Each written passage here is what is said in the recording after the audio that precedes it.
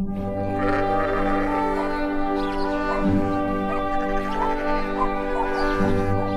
guess one thing about having an urban farm that we've always discussed is that we want it to be an example of what a production farm would look like for people in the city. Our goal was never, let's have a big kitchen garden for us. Our goal was always, it can actually make money from selling produce and show people what production can look like in a city. It starts with just taking that leap. Man, you have to work hard. You have to be incredibly smart. Choose something that even if it fails, you are going to be proud of it. Doesn't matter how badly you got beaten in battle. Be kind, be kind, be kind. Become a better person, a better leader, the better business.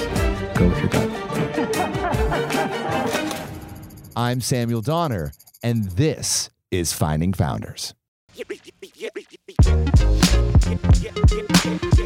You were just listening to Eric and Allie, a couple who have made their living by farming in the unlikeliest of places, Los Angeles. Now, you may be wondering, is that even possible? Looking at the concrete urban sprawl, there's little green space to begin with, let alone enough to raise a sustainable amount of crops. Yet, despite the lack of water, space, quality soil, it seems that Eric and Allie have found a way.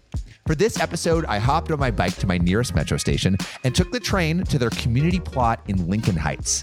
There, I sat down with the pair and heard their story.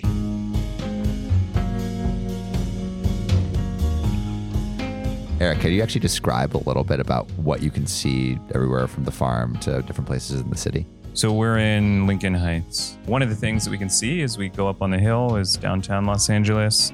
We can see the Hollywood sign and Griffith Observatory. And then we're kind of across from Elysian Park where Dodger Stadium is. So just kind of on the horizon, we can see the lights for Dodger Stadium. Why were you so drawn to agriculture? I got interested in agriculture in college, and for me, I started learning about the climate and learned about the food we ate and got interested in farming. And as a college kid, I helped out on some farms. And so once I started getting into the farming community, all of a sudden I ate really well, which was like tough as a college kid because I wasn't spending a lot of money on food, but then all of a sudden, all the food I was given and stuff from being friends with all these farmers and stuff was like the freshest peaches that exist and all of this really good goat cheese and lettuce and all of this stuff from my friends. And so free food is the way to get any college student interested in anything. Exactly. So all of a sudden you start like eating really well and then you feel really good and you meet all these wonderful people. Before you had this farm, can you guys tell me how you met? We both met in college. We went to school at the University of Colorado in Boulder. There's like all these trees and different things all over the campus.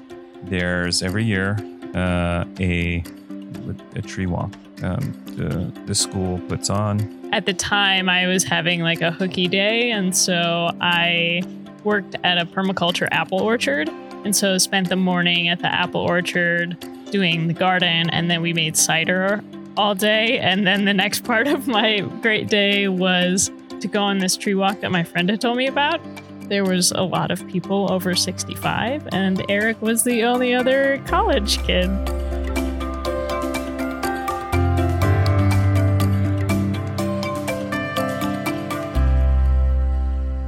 Well, at the time, I was studying physics and I was doing research, so I was spending a lot of time in a basement on a computer. Not like unhappy in a sense, but I was like in college trying to figure out what I'm going to do and realizing like this is definitely not it. Growing up, like to work with my hands, like to work outside. I was always kind of interested in growing food, certainly interested in eating good food. I think through farming kind of found this opportunity where like I can learn a lot, but don't have to be like sitting.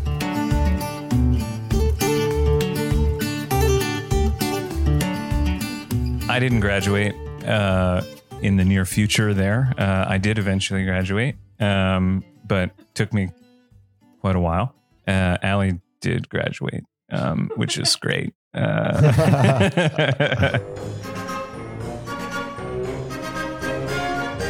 right after school, we moved up to the mountains and for the winter and worked at like a ski resort. I drove a bus. Allie continued being a ski instructor.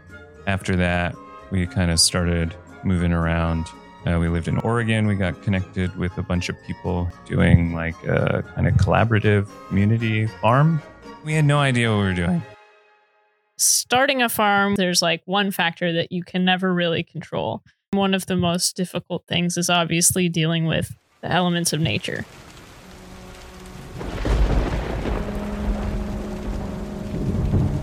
Being a little bit outside of Portland, Oregon, our first piece of land that we were starting this farm with was on a place called Sauvie Island.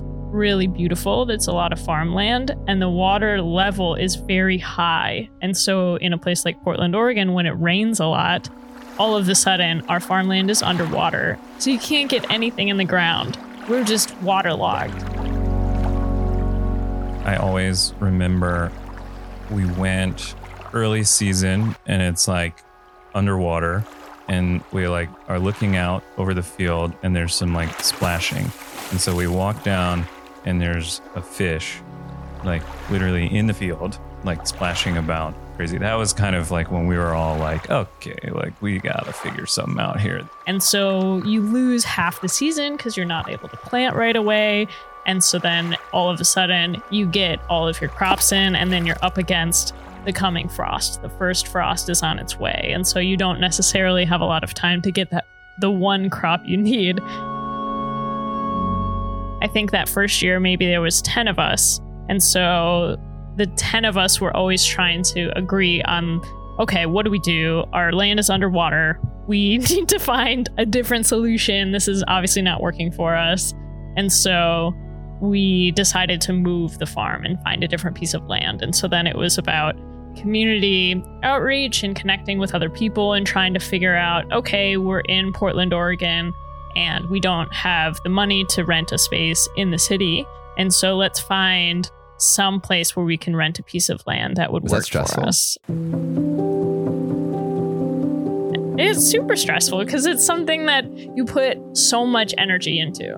And we had built a shed and you just spend every weekend there. And so then just to say, we've put all this effort into the soil, but we're going to move. And you're going to start from zero again? We're going to start from zero. We're going to start from a blank piece of field that was growing a commodity crop. I think they were growing oats.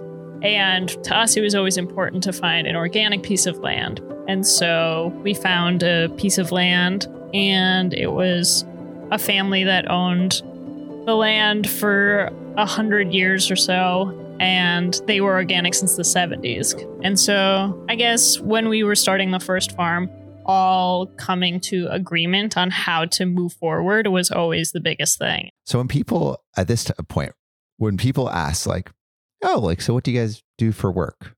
Would you say we are farmers? Not at that time. Definitely not. You know, I mean, it was, I think for all of us, it was kind of like something we were interested in pursuing, but you know, it was, we all had full-time jobs. So I was cooking. Mine was working at an ad agency, working in film and TV. And that's how we ended up in Los Angeles. I remember the first time I came to Los Angeles being just wowed by how beautiful it was and how much nature there's around, and how in the wet season, which sometimes there's rain, sometimes there's not, but if it does rain, it turns green and it looks like Ireland, and it can be hilly. And then there's also the ocean, and you can go camping 30 minutes from the city. And for a very urban place, it actually has a ton of nature around. And so just felt extremely excited. So when did you first stumble upon this property? When we moved here, we kind of imagined, not necessarily knowing, but thinking like, oh, there must be a lot of kind of like urban farming, which to a certain degree there is. There's like, right, you go around the yards of every neighborhood and there's like a ton of fruit trees and different things growing. But in terms of like an actual farm that's growing food to sell, there wasn't much. So then we started kind of like just trying to figure out how we could do it. How you could do what? How we could be farming here. Finding land in Los Angeles, it was so hard. The process took 6 years. Oh, wow. And so we moved here, and I found an apartment that was across the street from a community garden. And so immediately we were able to get a 3x10 plot. And after, I guess I shouldn't say immediately, because we moved in and I was like, oh my goodness, there's a community garden across the street. I gotta get in. Where were you guys living? It was in East Hollywood. And so right in the middle of the city, right kind of underneath the 101 highway. And so we get there, and I am trying to look online. How do I sign up for this community garden? There's not a lot of information about it. And so I go across the street, and it's kind of always locked. It's kind of always open. You kind of have to talk to the right person. So they kept pointing to this one person. And so I talked to this guy, Nettie, and he was like, oh, we're not taking any people in the community garden. And so then every week I would show up and just be like, okay, how can I help the garden in general? And so I cleaned up the fence. I would weed other people's plots. I was just there to help and like lend a helping hand. And I kept going around to other people's lots saying, this one looks really abandoned. What about this one? Can I just throw some seeds into this plot? And Nettie would be like, no. That's somebody's plot. It's not yours. It's not yours. And after a month or two of doing this, showing up every week, just saying, how can I help? I want a garden. I'm serious about this. He said, okay, I'll give you your own plot. And so it was a lot of groundwork getting into the community garden. So we had that community garden plot. And so we were able to grow just enough to keep that itch of growing things satisfied. But all the while we were like looking for, okay, our dream eventually is to own a tiny house on a big piece of property. We never thought we'd be able to do it in Los Angeles, but we were here and we were enjoying our work. So let's just look and see what we could find. So we looked to rent property, and we looked all over. We went with like tons of different realtors and stuff. And then after a few years, after like talking with the city, we had a friend who works for the city, met with like 100 people in the city. Is there any way we can rent? All the bureaucracy. Exactly. Is there any way we can rent city-owned land? We know that these properties are owned by the city. We know that they're vacant. Let us just be a steward of it for a few years, blah, blah, blah. All dead ends. Like, no. Exactly. It's like 100 dead ends. I was at the point where I was like, okay, we're never going to find it. Let's just buy a house with a little piece of land. Let's just buy an extended lot house. And so just as we were starting to give up and settle on the dream, this particular house came up, and it was listed in Lincoln Heights, which was one of the neighborhoods we had been looking in. That we knew kind of backed up to property. And it said it came with 1.2 acres. Wow. And I called our realtor, who had been working with us for 3 years. Very patient person. 3 years. Oh my God. So we went the day it came on the market and saw it. Me and Eric and our realtor were all like floored. And You're like, this is it. We have to get this. This is unbelievable. And we had put in a couple offers for houses, never one with this much land. And we never were getting them because we kept getting outbid by a developer. Thankfully, this particular location, the next door neighbors were related to the owners. And so they were not looking to sell the house to a developer. That was how we got the house. We just got so lucky.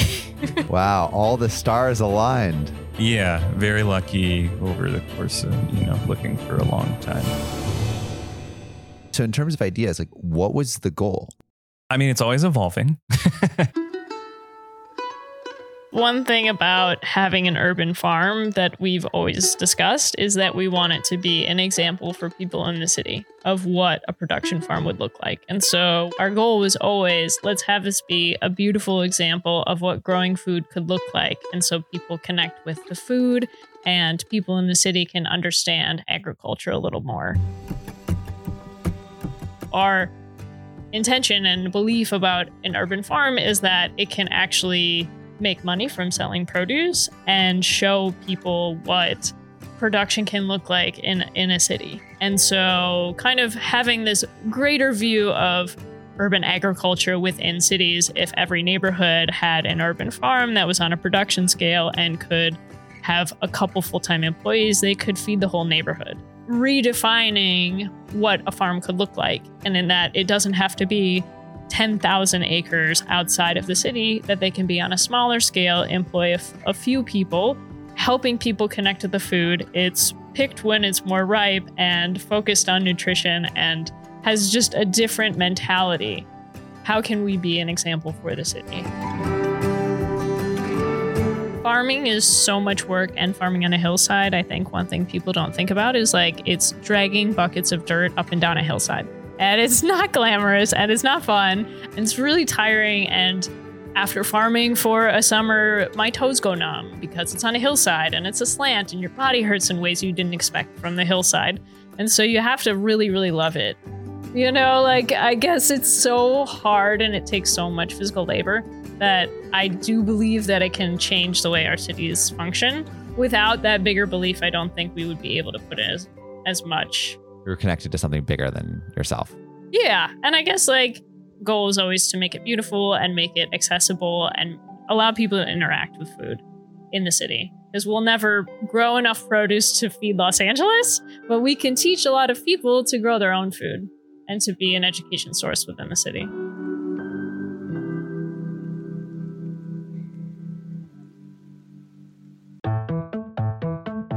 If you were to give advice to someone who wanted to create their own farm, what advice do you think you would give that person in a few sentences? I think if I were to have something to say to people who are looking to start a farm, first and foremost, if you're going to have some kind of job incorporated with plants, start growing something, anything, and get really used to how to care for plants, how to look at them, how to understand what they need and when they need it. A big part of running a farm is being able to identify how your plants are doing, because that's your number one product. And so they always say the best fertilizer is a farmer's footsteps. And so you have to walk a lot of aisles and look at a lot of plants to understand how good your product will be. And so that's a big part of running a farm. And then if you're looking to start an urban farm in particular, being patient and persistent is very helpful. Thank you so much for listening. If you haven't already, make sure to subscribe, rate the podcast 5 stars, and share with a friend.